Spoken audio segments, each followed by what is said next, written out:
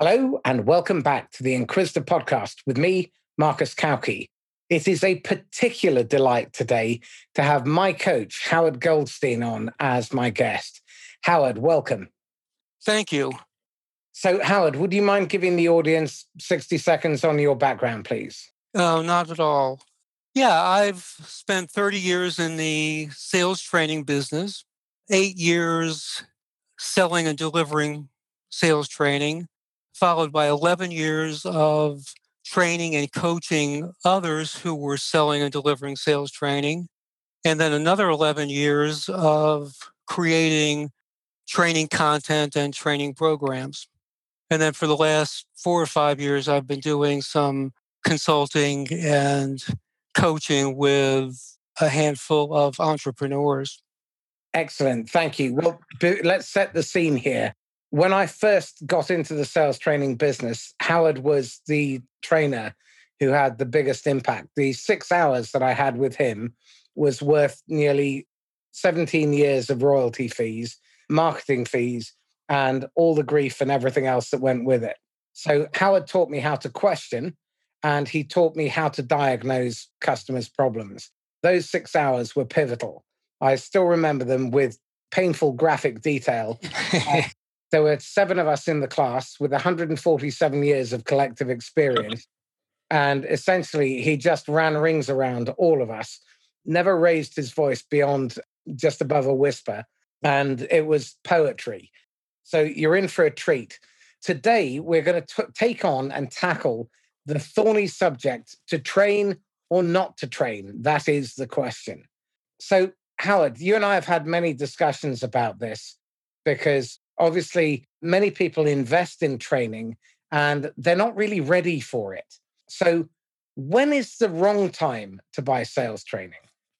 The wrong time to buy training is when it's the sort of reflexive go-to solution for, let's say, lack of performance.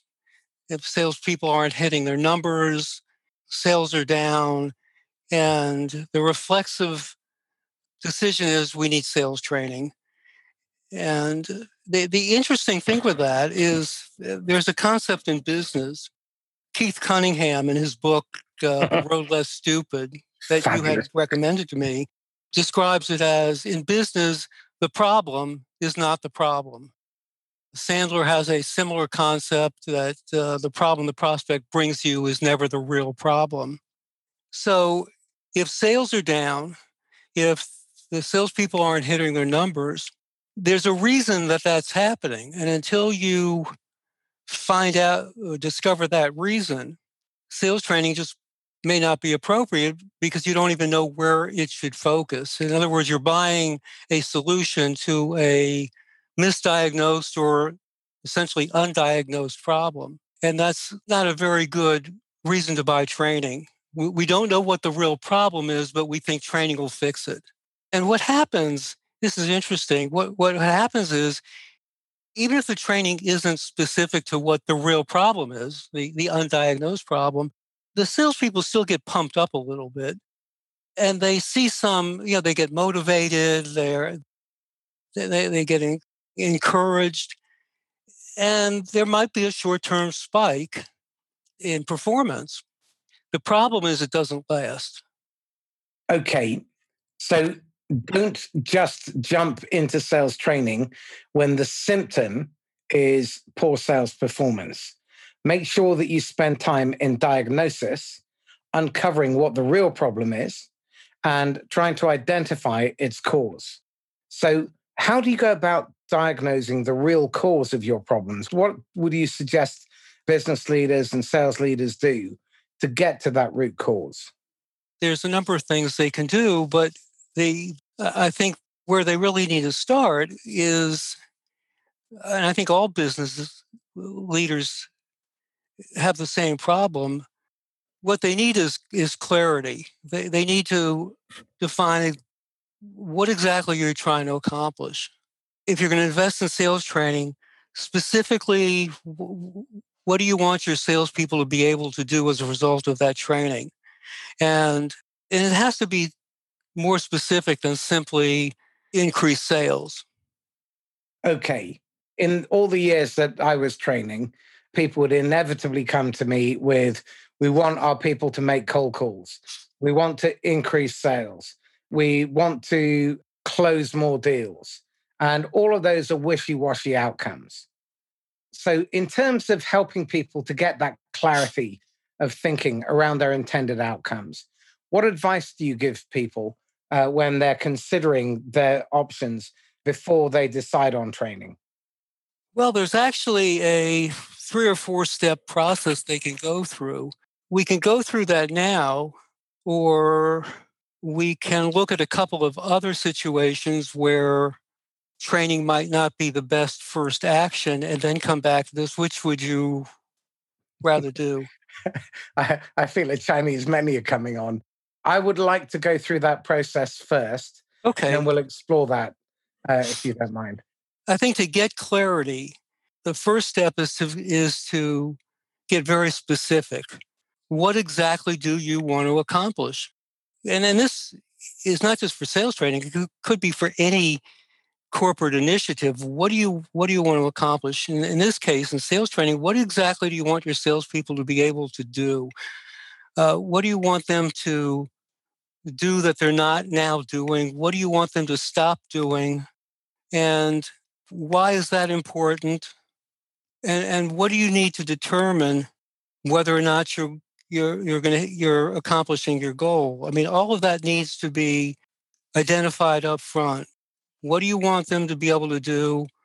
What's gotten in their way of doing it now? And even more importantly, why is that important? What part does that play? If you want them to grow the business, that's an okay goal, but what does that mean? I mean, you have to be very specific. Is growing the business mean expanding the territory geographically? Does that mean finding more clients in the existing territory? Does that mean getting your existing customers and clients to buy more? Does that mean getting them to buy more frequently? Does that mean extending or expanding the business you already have with them? Does that mean leveraging that business, also called getting referrals? So all of that really needs to be identified up front before you even consider sales training or anything as a solution. So that's number one.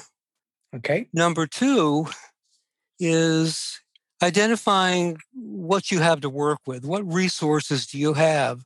What assets do you have? Now, certainly your existing clients are an asset. You can get them to buy more often. Previous clients, if you have a list of previous clients, that's a resource, that's an asset. You can put together a campaign to regenerate business with your previous clients, bring them back into the fold. If you have a marketing program, that's an asset. That's something you have to work with that can help you identify and engage more people and eventually close more business. So you have to look at the resources, the assets you have, and determine how you can use them. And then step three is, now that you've identified the assets, is you really need to run the numbers. How have those assets performed? What has worked? What hasn't worked? If you have a marketing program, did it generate leads that converted, or did it generate leads that went nowhere? If you had a client acquisition program, did it work? Was it a waste of time? So you have to look at what you have to work with and then identify how well they worked. And that leads, I guess, into step four, which is figuring out if you're getting all you can from those assets. Which ones are underperforming and maybe you don't need? Which ones are overperforming? Which ones are underutilized? It may be that sales training is unnecessary if you took your underutilized assets and put them into play, and you improve the ones that were underperforming. Now that might be salespeople, but it may be other things. It may be your marketing program. You may have a marketing program that was developed 3 years ago. Meanwhile, the market has changed. The message that you need to get to the market is different. So there's just other things that can influence sales that have nothing to do with the sales people's specific skills. That really good advice. So, just to summarize, first of all, be absolutely crystal clear about what your intended outcome is. What is the specific improvement, and what exactly do you want to accomplish as a result of embarking on any form of change program? Then establish very clearly what resources, assets, and capabilities you currently have to work with. And they may be existing clients, previous clients, marketing programs, collateral, your social media, whatever. Then run the numbers. Make sure that you're assessing how well those assets are performing today and identify are there ways that they could be improved, and make sure that you're not leaving underutilized assets or ignoring them, and you're focusing your attention on them, because chances are you already have the assets within your capability or within your control in order to achieve your growth targets. You're probably mismanaging them. You're probably not asking the right questions. You're probably not holding people to account.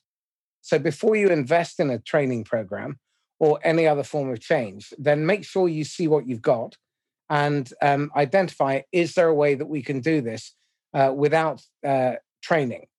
Now, both Howard and I are huge advocates of training if done in the right context and delivered well.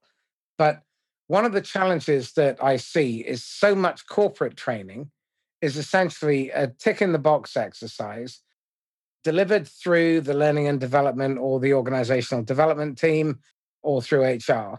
And it's not really going to deliver any lasting change in terms of behavior or performance. So, can we investigate those couple of examples that you mentioned before so that we can explore the kind of circumstances under which maybe training is a poor idea before we go into exploring why so much corporate training doesn't work?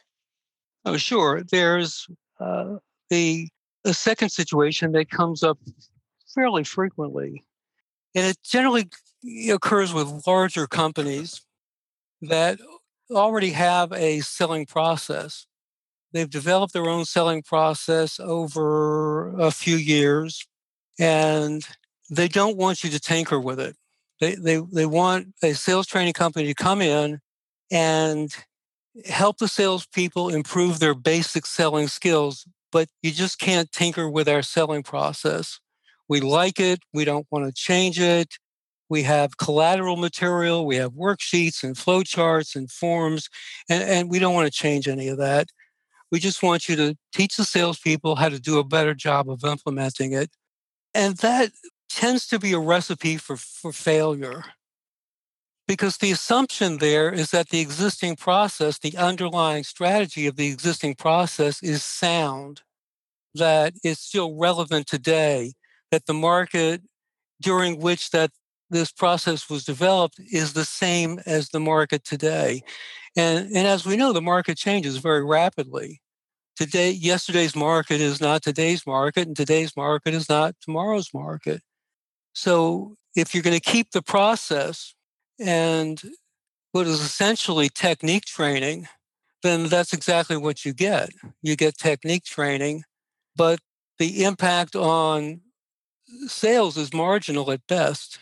As a matter of fact, I was having a conversation not too long ago with a sales director for a training company, a rather large training company that tends to focus on enterprise level sales organizations, companies with 50, 100, 200 salespeople. And the training that they deliver, I mean, the fee for it is not measured in the thousands or 10,000s, but in the hundreds of thousands of dollars. And what this director shared with me, that in those situations where they go in to train a company that has their system, they love it, you can't touch it, that after working with that company for often 6 months to a year, even longer, the percentage of increase they achieve as a result of the training is typically no more than what the company had forecast before they even thought about sales training. So they invest $200,000 in sales training, and they get the same increase that they would have gotten without it. Now, here's the interesting thing. The really bizarre thing is that they're happy. They're happy with the training. The salespeople love it.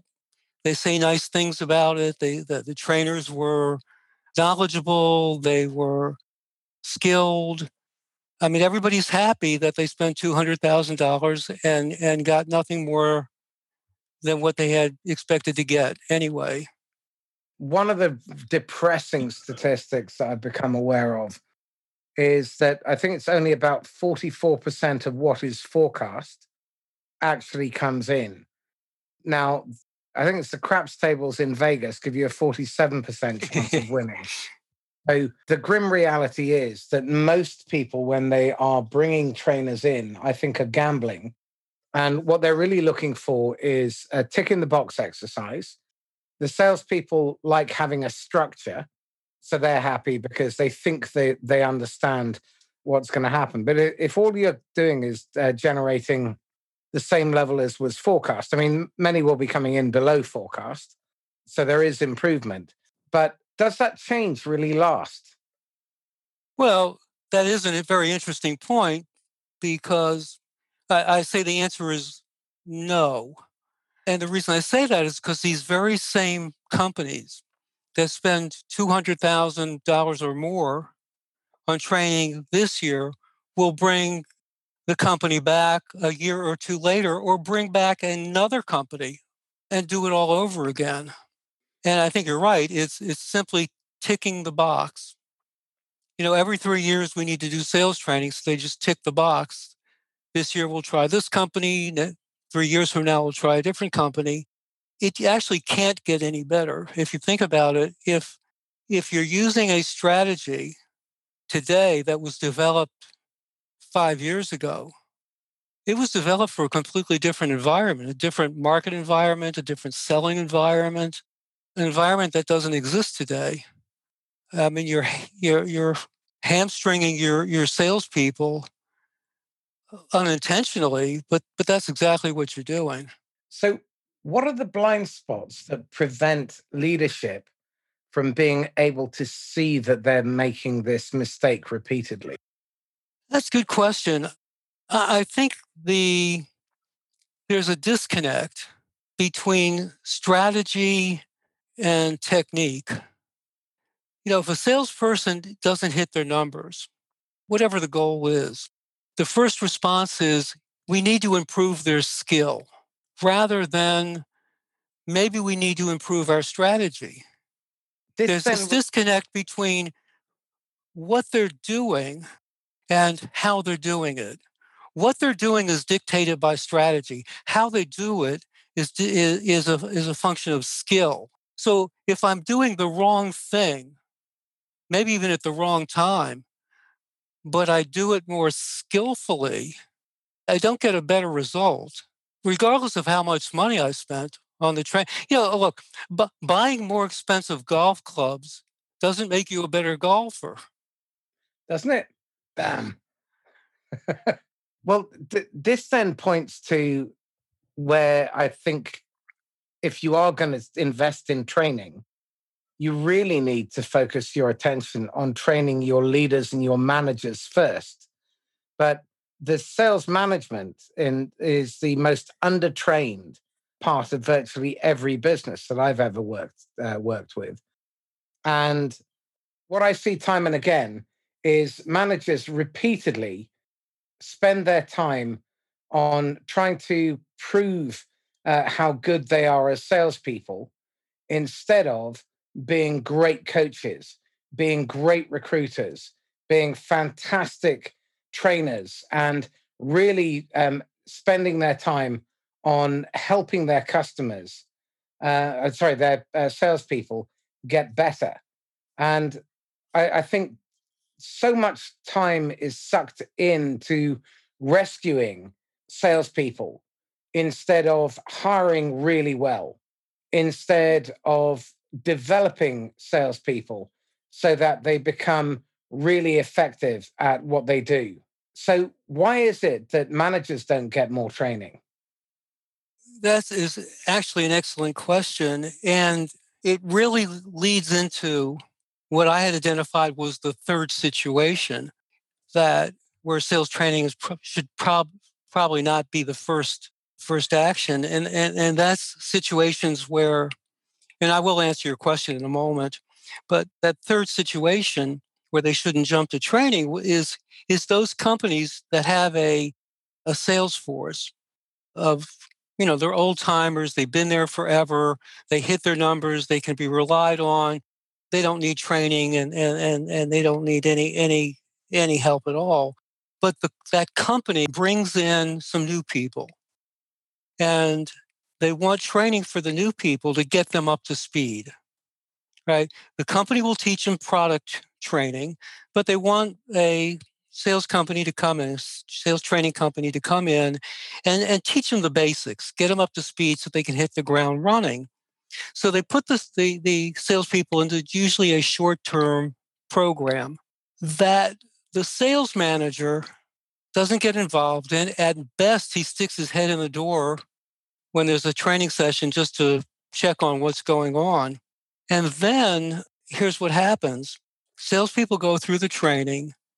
They get out on the street. They generate some business. They've generated some prospects. And now it's Monday morning, and they're sitting around the conference table talking about what they've done last week and what they've got on the books for this week.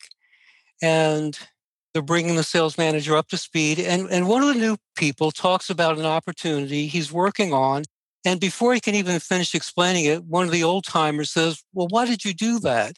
That's not how we do it." And then the new person looks over to the sales manager and looks at him, waiting for him to rescue the situation. And of course, he sits silently or sort of brushes it off because he wasn't involved in the training. He can't defend what they did. So, to partially answer your question, they don't get involved, maybe because they don't think they need it. As you said, they spend more time proving that they're a great salesperson than they invest proving that they're a great sales manager. I don't know if I answered your question or not. I think you have. I'm not sure that, well, you have to the point as to why sales managers really need to be involved in training. But I think what tends to happen is that they're not really trained how to be great sales managers, sorry. And the perennial problem, which many of my listeners will have heard before, is a top salesperson gets tapped on the shoulder when the manager gets fired, which is normally the case. A sales manager has an average tenure of 12 to 18 months at the moment. And then the top salesperson gets tapped on the shoulder and they don't have any runway. So one of the lessons that I've learned and I'm implementing within my clients where I'm CRO is that from day one, new hires are involved in learning the skills for the next job. So the new hire that comes in today will be mentoring and onboarding the next new hire in the sales role. They will be given control to manage the sales meeting. They will be expected to deliver training. They'll be expected to coach. They'll learn how to forecast so that by the time they get to the point where they are a manager, they've already lived those skills. You've been assessed as to whether or not you have that capability. And those skills are developed, recruitment, interviewing, coaching people on how to prospect, all these things. I think salespeople need to be coached into so that they can be groomed for management. Being tapped on the shoulder and told you are one is not a suitable runway. So I think leaders need to have that patience to look at the whole process, and they need to be coaching managers as well. And that's something that I see desperately lacking in most sales organizations because their idea of coaching is just talking at them. So again, if you are advising founders, CEOs and senior C-suite executives, whether they're sales or any other department, what advice would you give them about coaching their middle management reports? I think the whole topic of coaching and bringing people along has to start at the top. I mean, I think you hit the nail on the head that a manager has to be taught how to be a manager. He has to be taught how to coach people and when to coach people and when to exercise his management authority and when not to. But all of that really starts at the top. A company that has an in-house leadership program is the company that can pull that off. But most companies don't have that. So another area that I see in many corporates is the sales enablement function. And they tend to be fixers of broken things. They tend to be people who spend their time running around looking for a reason to keep their job, in my experience. And it's a shame because great sales enablement is incredibly empowering. But by and large, it's done very poorly. So, again, what I'm curious about is how critical it is to have sales enablement aligned with leadership and to make sure that sales enablement, marketing, customer success, as well as sales are all involved in defining the strategy, in making sure that everybody is working towards the improving the customer's experience and why it is that that just doesn't seem to be happening. You hit the nail on the head. In a sales organization, you have a lot of moving parts, all of which contribute to the ultimate goal of bringing in profitable, consistent sales. Each of those moving pieces, each of those people, each of those departments need to know what part they play in that overall process and how they integrate with the other moving pieces. That typically doesn't happen or it doesn't happen very effectively. I know a number of large corporations, they have a marketing department, they have an enablement department, they have all these different departments that tend not to speak to one another. I worked for an organization that did a stellar job of doing that, of not talking to one another.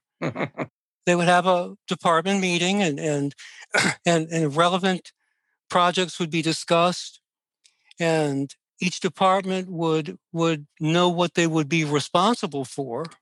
There was no discussion of how they would integrate those departments. So everybody left the meeting with a very clear understanding of what they had to accomplish, but no understanding whatsoever of how they were going to integrate that, how they were going to work together to make it a seamless process.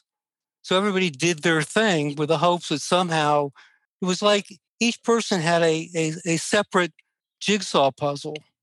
Each department would take pieces from their puzzle and then they would get together and try to fit all those pieces together and create some sort of picture. And of course that doesn't work. But that's what it was like. You do your thing, I'll do my thing, he'll do his thing. And with any luck, we'll come together and all the pieces will fit. Well, that just sounds like every dysfunctional corporation.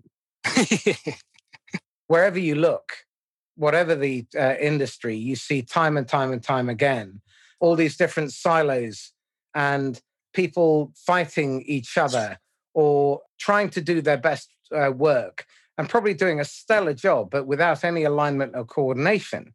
So I think this is endemic. That goes back to what I said before about every business leader needs clarity. What are you trying to accomplish? Why are you trying to accomplish it? Why is that important? And everyone in the organization needs to understand that. And then they need to understand their part in accomplishing whatever that goal is. So they need that clarity. And that message has to be distributed to everybody. I mean, everybody needs to know exactly what it is and why we're doing this and why it's important. And then they need the competence to actually analyze their situation and figure out how do we actually achieve what we say we want to achieve. And of course, then they need the capability to do that. They need the people, they need the processes, they need all the support. But it starts with the guy at the top, and it starts with having crystal clarity of what we're doing and a recognition of why we're doing it, why it's important, what it means to the company, what does it mean to the people in the company, what does it mean to the clients we have, what does it mean to our long-term growth. That message starts at the top and has to pervade the organization. And that really rarely happens. I don't know, unless you've seen it differently, but that's been my experience. Well, I have seen it differently, but it is exceptionally rare. Yeah. And it starts with having clarity at the top. Ambiguity at the top leads to conflict and politics at the bottom. And ambiguity is the mother of all FUBARs. So if you're looking for alignment within the organization, there has to be clear direction and clear purpose. I think you have to recruit people and develop a culture built upon values. And those values need to be focused on service. It's not just about making money, because where it's just about making money, then you tend to have compensation schemes that drive the wrong behaviors repeatedly. You end up with stovepipes and politics, and everyone is blaming everyone else. You end up competing internally rather than competing with your competition because you're trying to survive in that horrific environment. Then you're blaming and justifying and making excuses. And employees suffer. And if employees suffer, customers suffer. And that whole process effectively drives towards inertia. That's if you're lucky. So I'm curious about this. If we look at the best organizations that you've worked with or you've observed, what are the qualities, the red threads that run through all of them? Well, I think it goes back to what I was saying a moment ago about the person at the top being involved. I mean, I can recall companies that I've worked with where the president of the company, whether it was a small company or a large company, the president of the company was part of the training. He was in the training sessions week after week, learning what his salespeople are learning what the manager is learning. And it was somebody who wanted to be in that position so he could reinforce what was being taught. He could reinforce it with the management. He could reinforce it with a salesperson. But more importantly, it was obvious to the salespeople that this was an important initiative because the president of the company was part of it. So when the guy at the top gets involved and gets involved as one of the participants and not getting involved as the president who's just there to see what he's paid for, see what he's getting for what he paid. He's there as a participant to learn what they're learning. I think that's what made the biggest difference. I can definitely support that. I remember back in 2007, I started working with an investment bank in London, and the CEO and all of his senior leadership team were involved. And before we kicked off the training, he basically read them the Riot Act. And it went something along the lines, and I remember writing it for him. We're investing in this training. It's a long-term investment. If you hit your numbers and you don't implement the training, honestly, no one's really going to bat an eyelid. But if you're not hitting your numbers and you're not implementing the training, it's a long drop to the ground floor. And he was involved. And right from the outset, it sent the message that it's not this too will pass. And in every organization since then where I was training, I made it a point of only working with companies where the boss and at least the sales director and the managers were involved. And on the odd occasion where I allowed my desire for their cash to get in the way, and they didn't do that, it was an unmitigated disaster. And I'm ashamed of that because I should have just said, no, I'm not taking you on as a client. And, I apologize to those of you who I did that to. It's too late. I've left. It really does make a difference because it sends a very different message. Because it's like when you hire a new sales manager and they've had a revolving door, and the salespeople basically start running a book on how quickly this one will get fired. And the sales trainers, you see this all the time. Sales trainers come in, they're in for however long the training program is, they're never invited back. And then they come up with the latest fad and they do the same thing again. Yeah. And they feed people from a fire hose. That's the other reason why I think a lot of training fails and why a lot of corporate training is catastrophic, because they have some trainer come in who's probably very entertaining. They parachute them in, they stay there for a couple of days, and then they go. And there's no reinforcement because the managers haven't been there to build on Howard's earlier point. And so they don't know how to reinforce. So not only can they not defend when the old timer says, that's not how we do things around here, but they've got no way of reinforcing. And the net result of that is that the salespeople are left in this kind of limbo.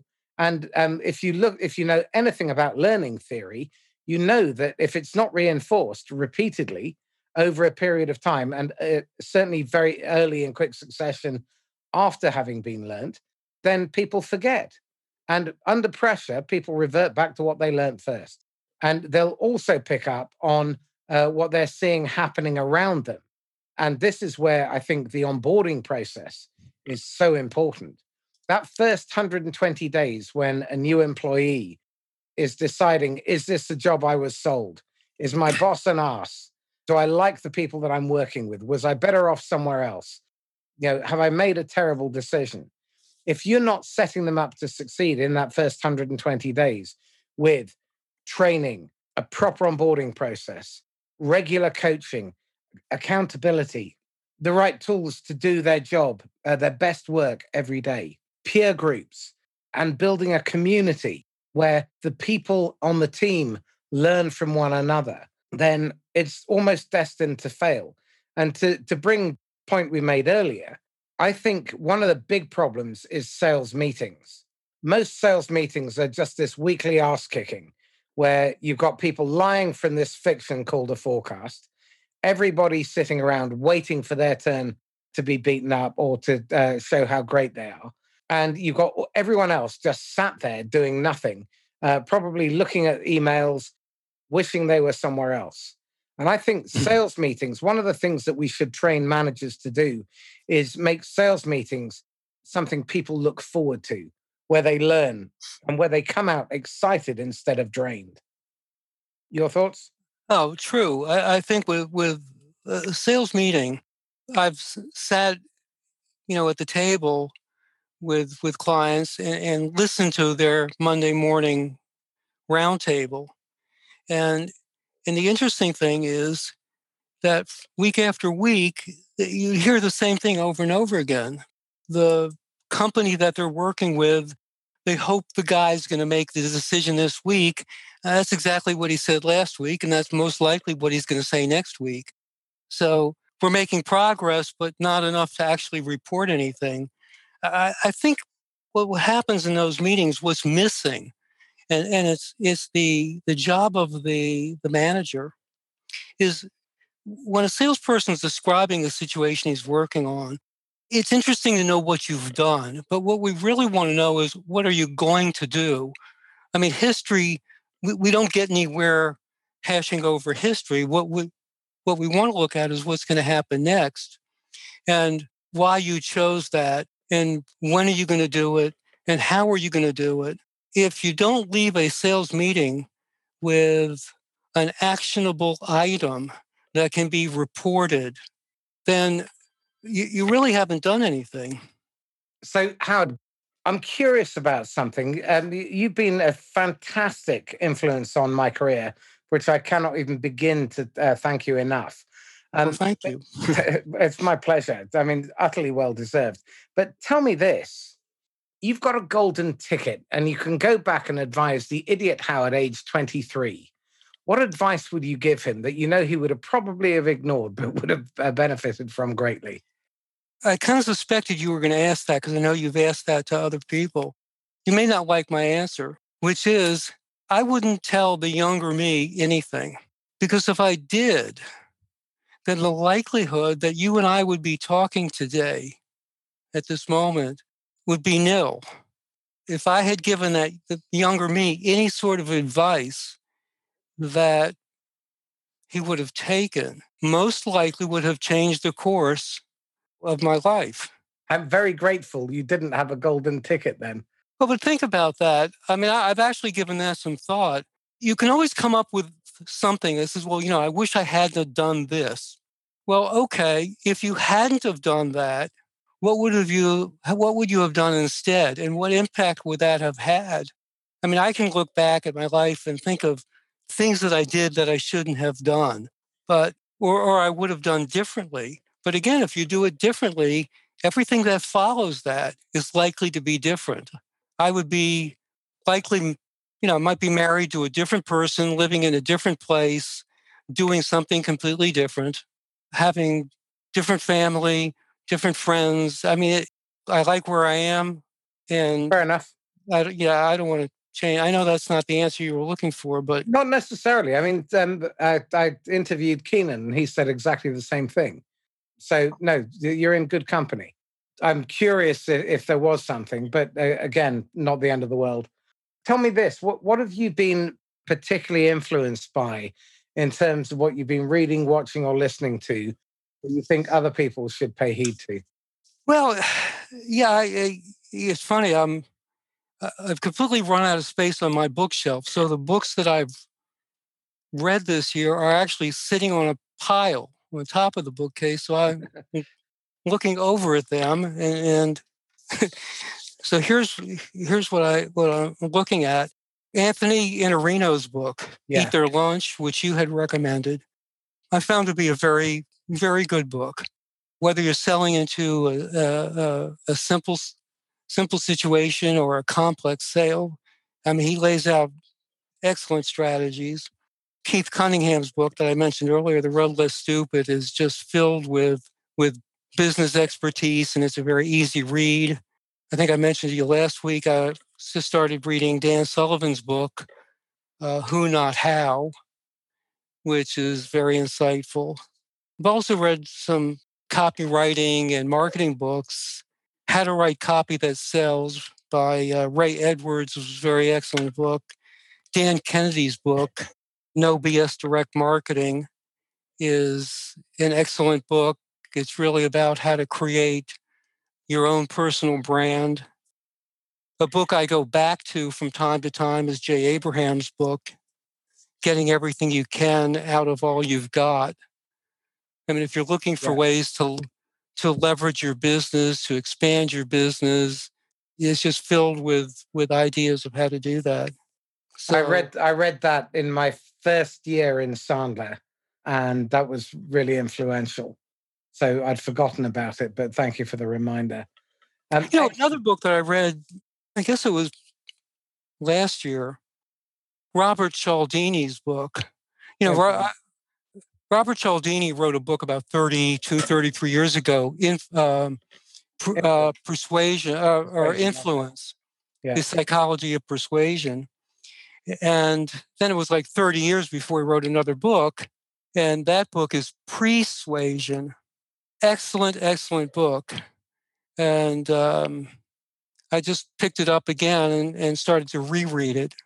It's interesting. Scott Adams, in his book Thinking Bigly, said that he thought Cialdini had been involved in Trump's 2016 election campaign because of the way he had structured it. So, or they'd certainly taken the principles. So, talk about Sale of the Millennium. So, definitely worth a read, and use it for good. His latest book, which came out, I think, 2 years ago, Persuasion, it's pretty intimidating when you pick up the book. I think it's like 780 something pages. However, only, I think it's 230 something pages is the actual text. The rest of it is the research, explanation of the research that went into the writing of the book. Ah, right. I listened to it on audio, so you didn't get all of that. Yeah, but I'm so saying it's if you probably worth getting the paperback or the Kindle version. yeah, I mean the hardcover book. I'm pretty sure it's 788 pages, just very intimidating. Wow. But again, the text is only a portion of that. And in Influence was really that was written as here's how people influence you, and it was written so we could protect ourselves from people who are trying to influence us. But Persuasion is actually written for the person that wants to use those persuasion techniques. So just very good, and it's worth the read. Excellent. Howard, thank you. How can people get hold of you? They can email me at howard@sixfigureselling.com. It's sixfigureselling.com. Excellent. Howard Goldstein, thank you. You're quite welcome. This is Marcus Cauchi signing off once again from the Inquisitor podcast. If you found this conversation useful and illuminating, then please like, comment, and share. If you want to get hold of me, then email me at marcus@laughslast.com, laughs-last.com, or go to LinkedIn and connect with me on there.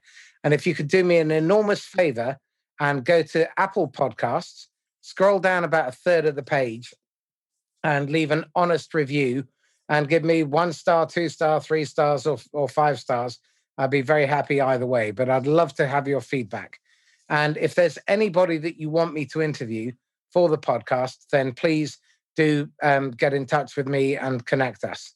In the meantime, stay safe and happy selling.